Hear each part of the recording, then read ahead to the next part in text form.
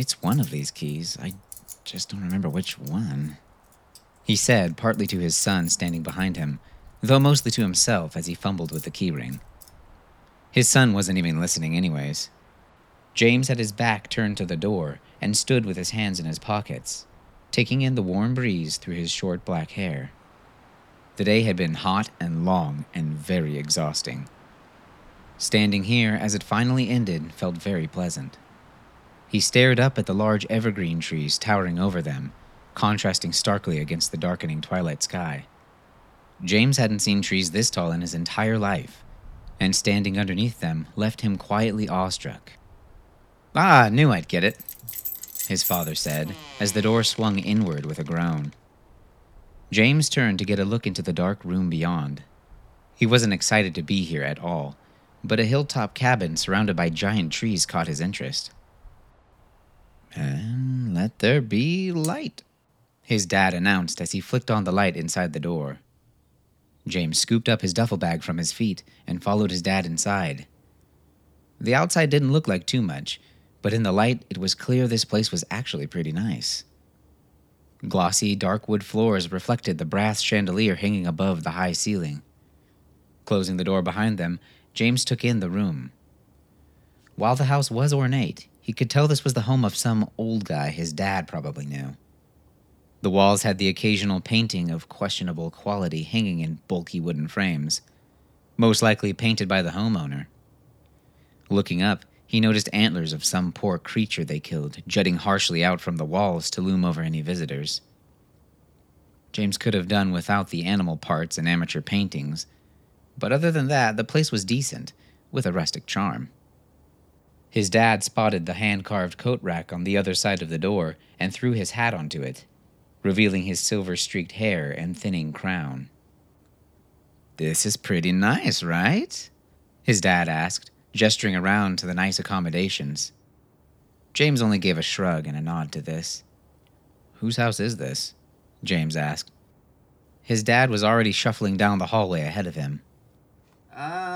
I'm not exactly supposed to say," he replied awkwardly. "It's kind of the rules for these situations." The glossy flooring continued down the hallway and opened up into a large living room with another high ceiling and exposed wood beams.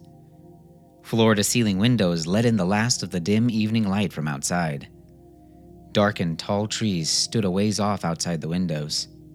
Looking down, James noted the sloping hillside they were perched on, giving them a vista to look out over with rolling green mountains against a darkening violet sky off in the distance.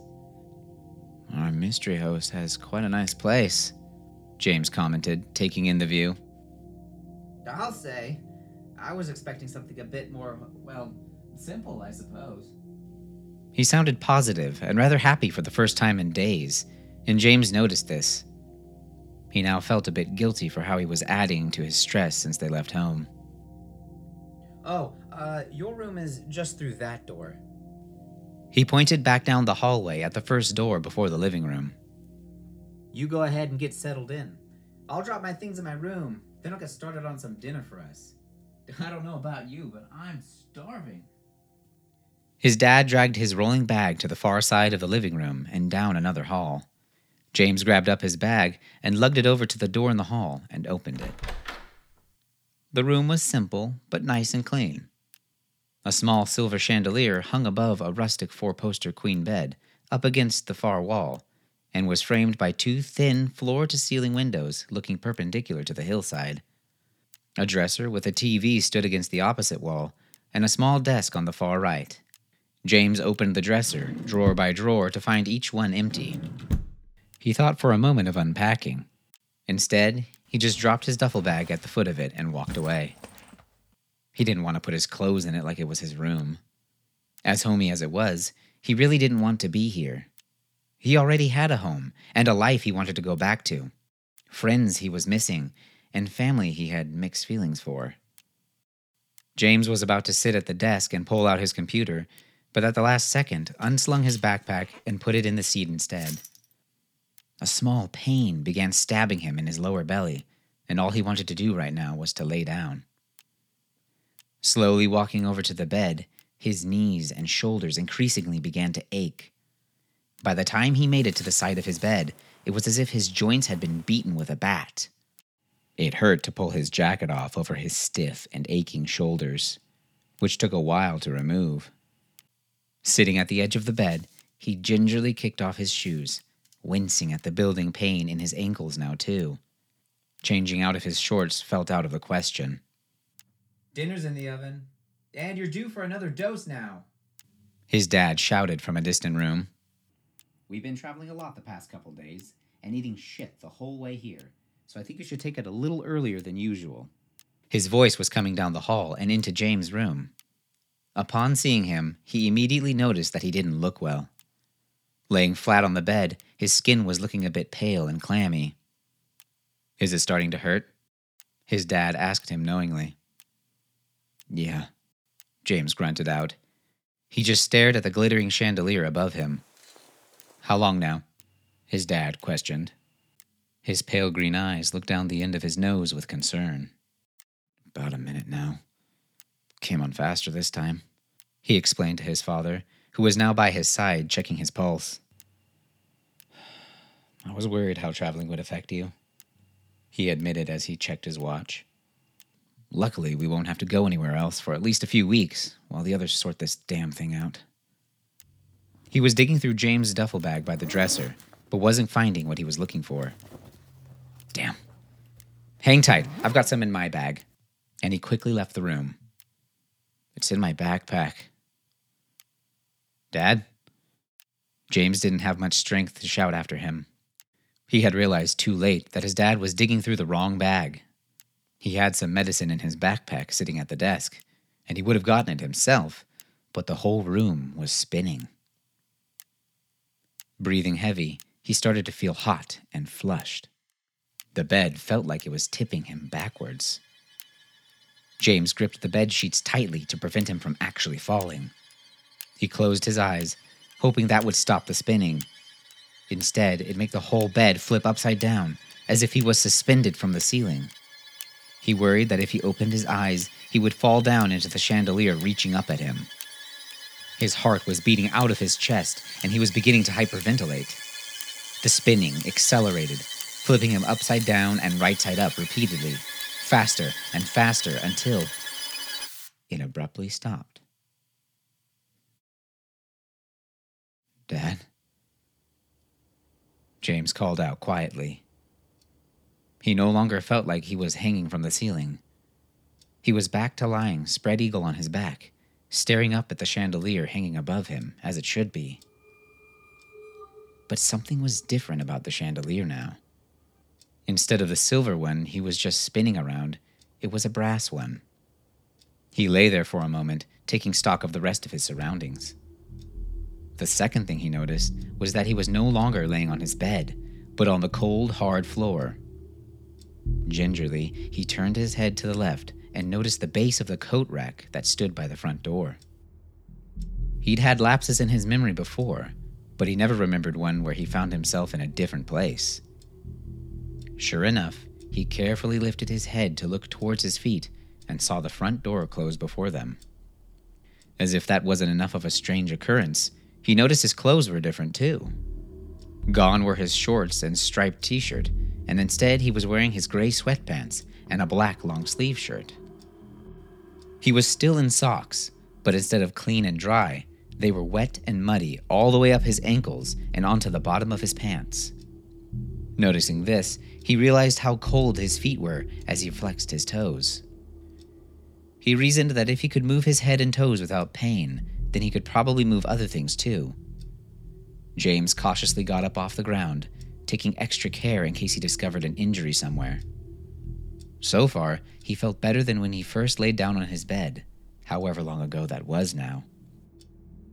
Coming to his feet, he felt shaky, as if he had just been on a run. That with the mud on his shoeless feet, he knew something serious had just happened. Try as he might to remember, all he could recall was their first night in this house. He knew for now that would have to be put aside. Something else had just happened, and the last thing he remembered was how sick and dizzy he felt lying in bed. And that could have happened hours ago. The house was quiet enough for him to hear the wall clock coming from the living room all the way down the hall. It was also the only other place James could see a small light on. He did his best to quiet his breathing and slow his heart rate as he took a few steps toward the source. The floor didn't give him away with any creaking boards as he crept along. He only heard the slight squish of his wet socks with each step. Looking down, James noticed there were shiny droplets running down the middle of the floor. Stopping to look, he noticed that it ran the length of the hallway, all the way from the front door to the living room ahead. His body began to shake as the cold started setting into his skin. James would just have to push past it right now. Why he ran outside without shoes could only mean he didn't have time to put any on. Something urgent drove him outside. Maybe they were finally found. Someone was looking for us. Who was looking for us? James thought to himself. His dad told him they had to stay here to hide from somebody. James just couldn't remember who that was supposed to be. All he could hope for now was that he'd either recognize whomever he would see, or at least find his dad who could clear things up for him. Crossing the threshold into the living room, he stood in the dim glow of the lamplight coming from the far side of the room. The armchair resting beside the lamp sat empty. James almost turned away until he noticed a book laying on the floor, its cover splayed open. It lay pages down a few feet away, like it was tossed carelessly. Noticing this, James began to pick up other little things. A cup of tea was tipped over on the side table, its contents dripping into the dark puddle on the floor. His heart rate began to quicken again. Slowly edging towards the chair, his eyes kept sweeping the scene before him, looking for any other signs of a conflict. Behind the chair was the darkened entrance to the dining room and the kitchen beyond. Nothing seemed odd about that, until he noticed the same wet droplets from the hallway continued beyond the threshold and into the darkness of the other room. Ignoring the thrown book and spilt tea, James pushed on into the dining room. James edged in slowly, his ears desperately trying to pick up any other sounds that could mean danger. Only the clock continued to make a sound. The only light in here came from the thin curtains closing off the soft glow coming from outside. Everything had a pale blue silhouette around it, helping James make out the outlines of the table and chairs in the middle of the room. The clues continued in here as well. On the table was a vase toppled onto its side, and just like the teacup, had spilt its contents dribbling down the side and onto the floor. James now stood at the head of the table, where he noticed that it no longer sat straight. The end near the window had been shoved towards the kitchen, most likely causing the vase to fall. A chair lay on its side behind him, close to the window, like it had been thrown aside. For James, each room was familiar to him, and he walked through each one with the confidence of someone who lived there.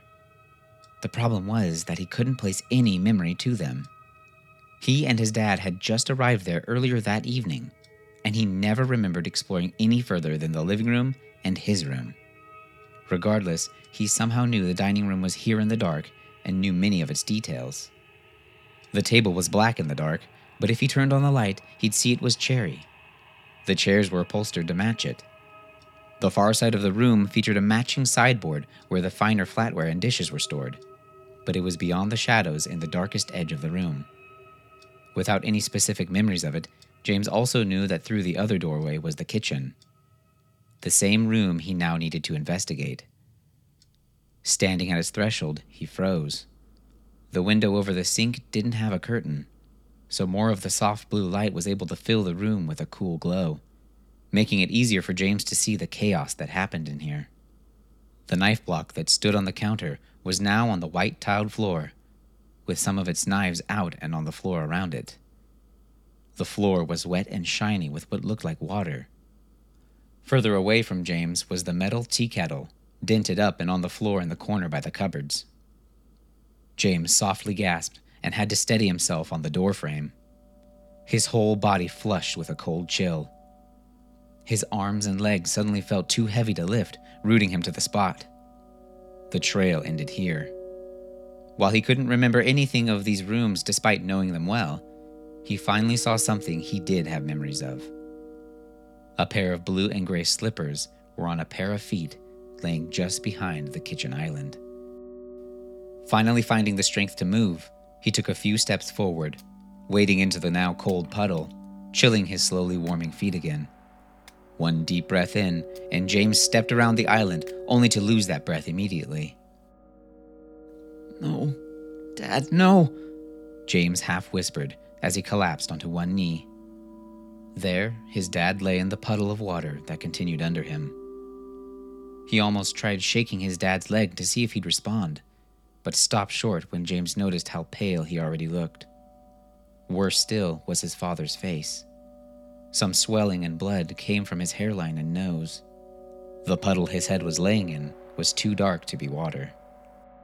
His dark green eyes began to fill with tears as he pressed his shaky palms into them. James's breathing was now fast and shallow as he tried to regain control of himself, but his emotions weren't easy to contain. His father is dead, and he has no idea why he's here or where here is. James looked up at the ceiling as tears kept coming silently to replace any he wiped away. He couldn't take in his father's broken face anymore, so instead looked down at the blue and gray slippers his dad would always wear around the house. He gently reached out and touched the nearest foot and gave it a little squeeze as he shut his eyes tightly. Opening them again, James let go of the foot and sprung up so suddenly that he nearly slipped back down. He hadn't noticed it up until just now. He lifted his left hand up into the dim light from the window to see his knuckles and fingers were caked in what was most likely dried blood. Checking his other hand, he noticed the same thing. Thick and crusted, he spread his fingers to examine them properly. They already felt stiff to move. A sinking feeling began pulling him down from the inside as he started to make an unsettling connection. Pulling his eyes away from his hands, he looked back down at his father's body, but was too afraid to look at his face again and turned quickly to the sink. Bracing himself against the counter, he stared down into the drain as he began to feel physically sick. What the hell happened? Why can't I remember what happened? James whispered into the sink. He turned on the water and began flushing his face to cool off and gather his thoughts. He started scrubbing the blood off of his shaking hands, partly to be rid of the disturbing artifacts on them, but also to have something to do while he thought. What do I do now? Can I even stay here? Is there someone else who can help? James just kept thinking of more and more questions he couldn't yet answer. His hands were finally clean, though now red and puffy from whatever violence they were a part of. Running his fingers through his hair while he thought, James looked straight ahead and out of the window. He stopped again, frozen to the spot as he processed what he was seeing. He leaned over the sink to get a better look around at what was outside. The trees and ground were glowing a dim blue of the early morning light. A thin layer of snow covered everything. There can't be snow this early. It's only August, James reasoned. He continued staring in pensive confusion out the window as he tried gathering his runaway thoughts. How much had he forgot?